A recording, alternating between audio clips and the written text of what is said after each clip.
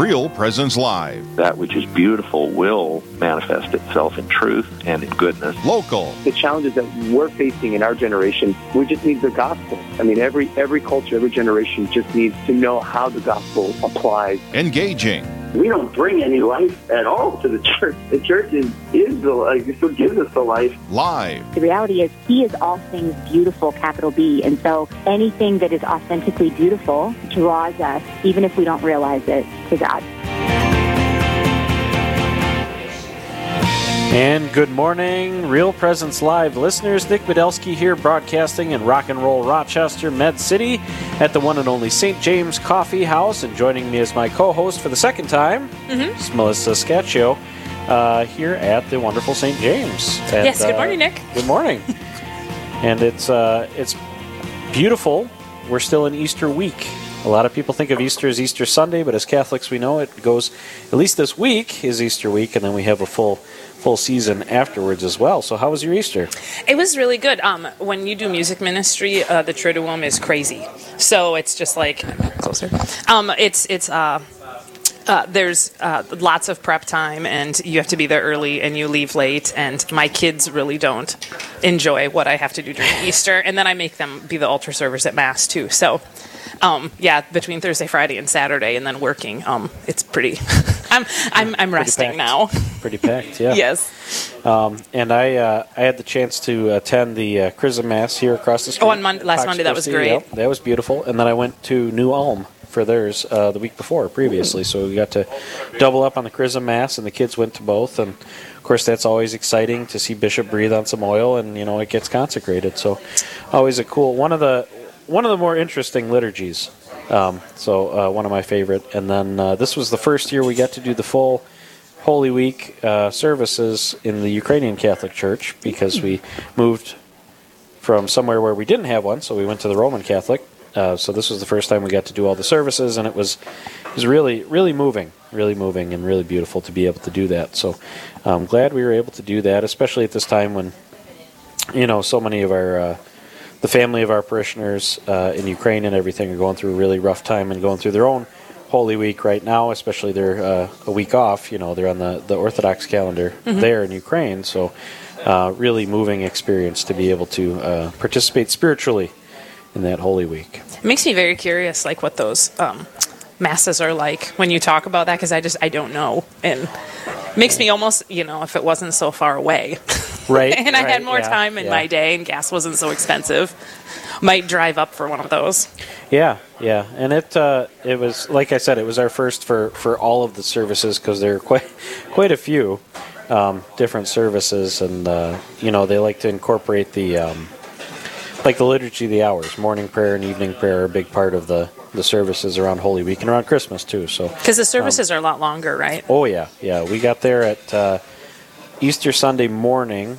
We got there at 6:30, and we left about 10:30. So. Oh wow! Yeah, it was quite the. But it was beautiful. My kids should not really complain. Nice. Yeah, exactly. I used to remember back when we were Roman Catholic, and if it was 2 hours, man, that was way too much. And now it's like, okay, 4, that's reasonable. That's not too bad. Our vigil was 2.5 because we had a wedding, we had 4 baptisms, and we had 3 people be confirmed into the church. So it was beautiful. It didn't seem like 2.5 hours. And then the candles, and no one lit themselves on fire, which is always good. Yeah. Because when you're in the front and you just are watching, you just are waiting for chaos to break out. And there was nothing this year, and it was beautiful. Absolutely. Well, our first guest is on the line, Bishop Kagan, and he's from the Diocese of Bismarck. And I won't say everything that he's about to say, but he's going to tell us about the Easter octave and about Easter. So, good morning, Bishop. Hey, good morning. And as I mentioned, for our listeners who aren't familiar, Bishop Kagan is the Diocese of Fargo, and you've been on the air plenty of times before, so listeners should probably be familiar with you. How was your Easter, Bishop? Well, first of all, I'm the Bishop of Bismarck, but I used to also apologies. the administrator of Fargo until Bishop Folda was appointed. I've been bishop in both dioceses at one time or another. True. But my Easter was beautiful. In spite of we had a real serious blizzard out here for most of last week. And I was thoroughly edified by the large numbers of people who came to each of the masses and Good Friday liturgy during the Paschal Triduum. And so it was a wonderful few days for all of us, and hopefully it continues that way. Could you talk a little bit about is Easter over yet?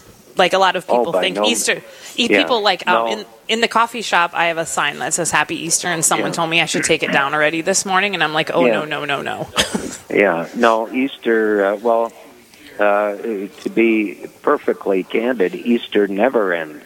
But as St. Augustine told us, every Sunday is a little Easter. But in terms of what we've just celebrated, Easter literally continues for the octave. We relive Easter Sunday liturgically and hopefully spiritually each of the days from Easter Sunday through next Sunday, Divine Mercy Sunday, and then the Easter season continues on until Vespers on Pentecost Sunday. And it's for us who are Catholic, it's really a continuous celebration of the resurrection of the Lord from the dead, and the accomplishment of the redemption of all mankind of all times and places.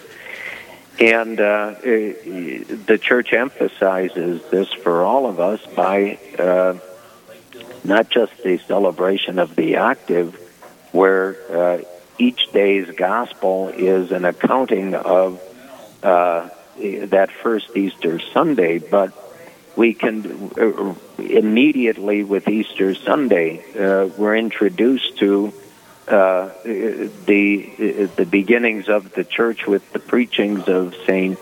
Peter and the other apostles on the day of Pentecost and moving forward. But it's always about Jesus Christ crucified and risen from the dead, and that's the message of Easter. That as Pope Emeritus Benedict XVI said so beautifully, Easter simply proclaims to us that God lives, and because of that, we have our faith, our hope. We have redemption offered to us and at hand for us. And so, some people may think, Easter ends with sundown on Easter Sunday, but for Catholics, as I say, in that broader sense, Easter is never over. Again, it was St. Augustine who coined that phrase that we are an Easter people, and Alleluia is our hymn of praise. And, you see that used in various ways, but it comes to us from St. Augustine himself. Yeah, that's always been one of my favorite sayings about Easter and about the Church, right? That we are an Easter people. Yeah. And Alleluia is our song because it's such a central feast. In fact, the Catechism of the Catholic Church calls it the Feast of Feasts, right? It's the most solemn of the year. And that's part of the reason we continue celebrating it for an octave, right? I think right now is that the only feast that's an octave? No, Christmas has its octave, but it's structured differently than the Easter octave, and but when we contemplate what Easter itself is, we should be on our knees thanking God, repeatedly for Easter Sunday, because left to our own devices, we're lost. We could never have done for ourselves what Jesus did for us as the Son of God and Savior, and as I say, it's such a magnificent and mysteriously wonderful feast that we celebrate. People should be anxious every Sunday to be celebrating, that little Easter. Yeah. And Bishop, can I just ask? I love to ask people this question, but it's the what one do you like more, Christmas or Easter? And like, which one do you feel? Because like a lot of people will say they like Christmas more, and they think that's more important, and some people like Easter more and say that's more important. Where do you weigh in on that? Well, that's almost like an impossible question to answer because what's begun in the incarnation of God as man is perfectly accomplished and completed in the Paschal mystery of the resurrection and the ascension of our Lord back into heaven. So, for me, I love them both because while they're distinct feasts, one is directly connected to the other, and we almost are celebrating the whole continuum of salvation history from Christmas through Easter and the Easter season. So it's like they're bookends. So I guess I really didn't answer your question, but it's almost, why do we have to choose which one we like more? I suppose because of all the nice accidental things that surround Christmas that, gives everybody a nice, warm, fuzzy feeling. But, when we look at both of the solemnities, and of course it involves the same Lord and Savior, Jesus Christ, they can't really be ranked in importance because one begins and the other completes literally the mystery of our salvation. Absolutely, and I think that kind of leads in nicely to the crowning of the octave, or whatever term we want to use, but Divine Mercy Sunday. And I still remember when I was a kid and they first kind of made that a universal feast within the Roman Catholic Church. So could you explain a little bit about why Divine Mercy Sunday is located there? I know obviously there's the St. Faustina's visions and all that associated with it, right. But it really fits there on that day. So could you talk a little bit about that? And yes, Pope St. John Paul II established the Sunday after Easter, the final day of the Easter octave, as Divine Mercy Sunday, and as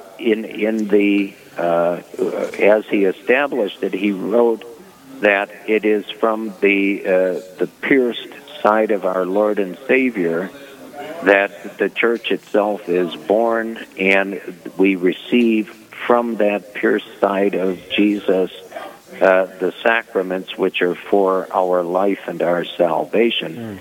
And it makes perfect sense that it would be the final day of the Easter octave, which we celebrate.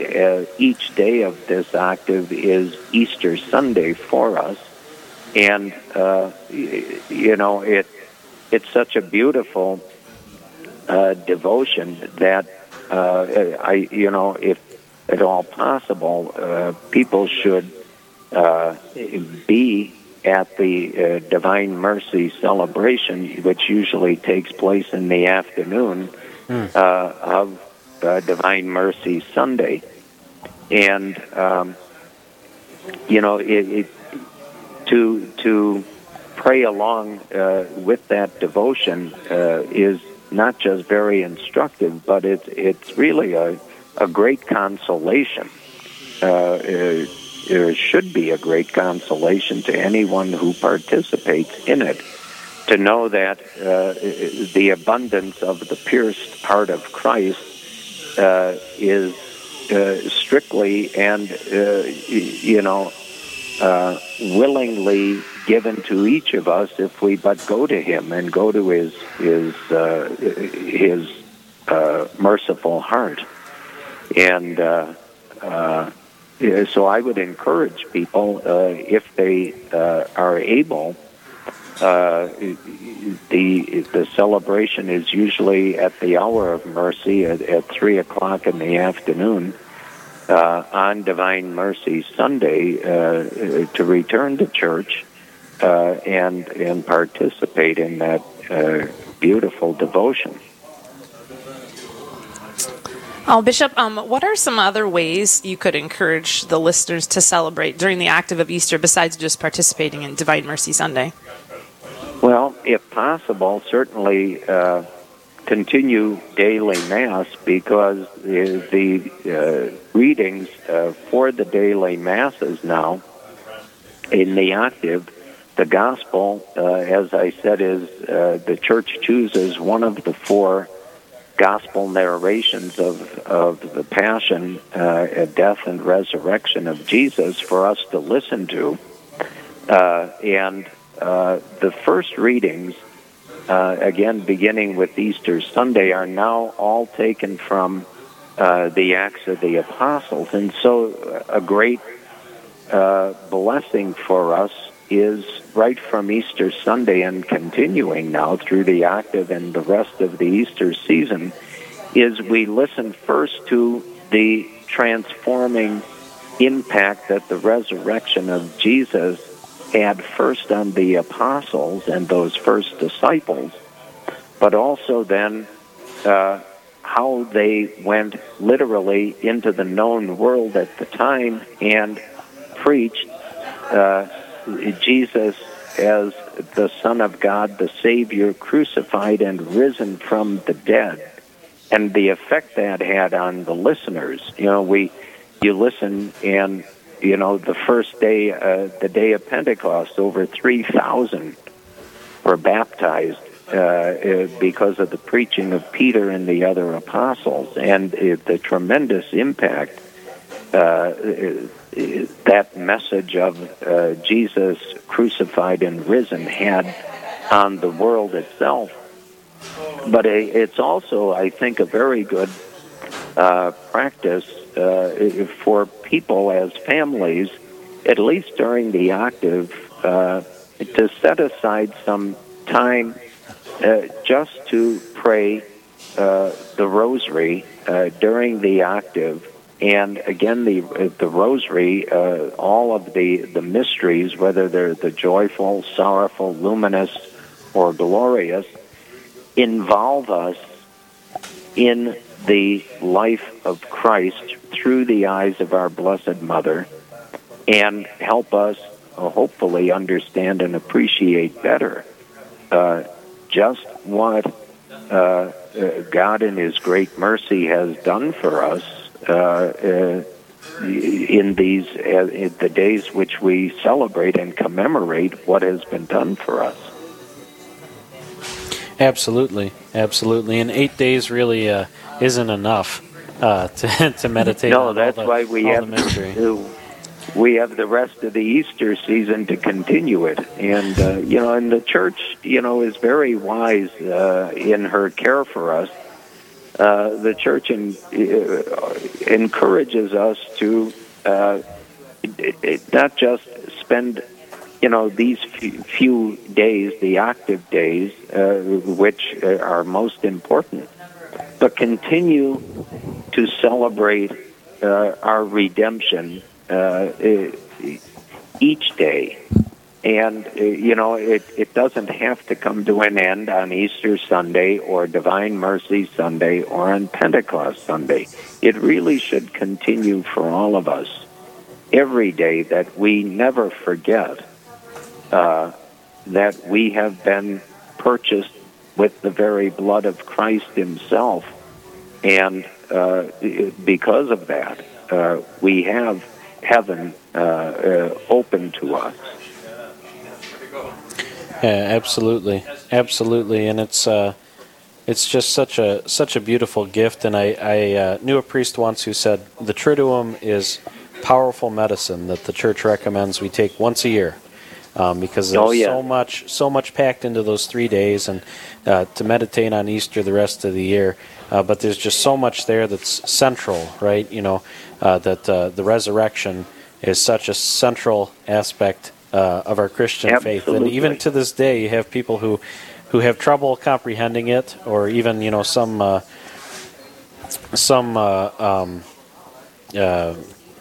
I'm trying to think of the word. I've seen, every now and then around this time of year, you see people put opinion pieces in papers or certain articles about, maybe Jesus didn't actually bodily rise from the dead. Maybe it's a metaphor or something like that. But that's not what we believe as Catholics. We know that it's true. It's one of the great mysteries of our faith, that God becomes one of us in order to save us from what we have done to ourselves. And he's the only one who could have done it, because he's the only one who is sinless, and so it's a mystery of faith. And not everything is able to be perfectly and completely rationalized and explained away. It requires a sincere faith, and we have to trust in Almighty God and His providence for us. Absolutely. Well, thank you so much for joining us this morning, Bishop, and taking some time out of your day. Before you go, would you mind giving our listeners your blessing? I certainly shall. May the blessing of Almighty God, the Father, and the Son, and the Holy Spirit descend upon all of you and remain with you forever. Amen. Amen. Amen. Well, thank you so much. And Real Presence Live listeners, stick with us through the break. When we come back, Linda Baldwin is going to tell us about her recent trip to the Holy Land and how that has impacted her understanding of Holy Week. Stay tuned.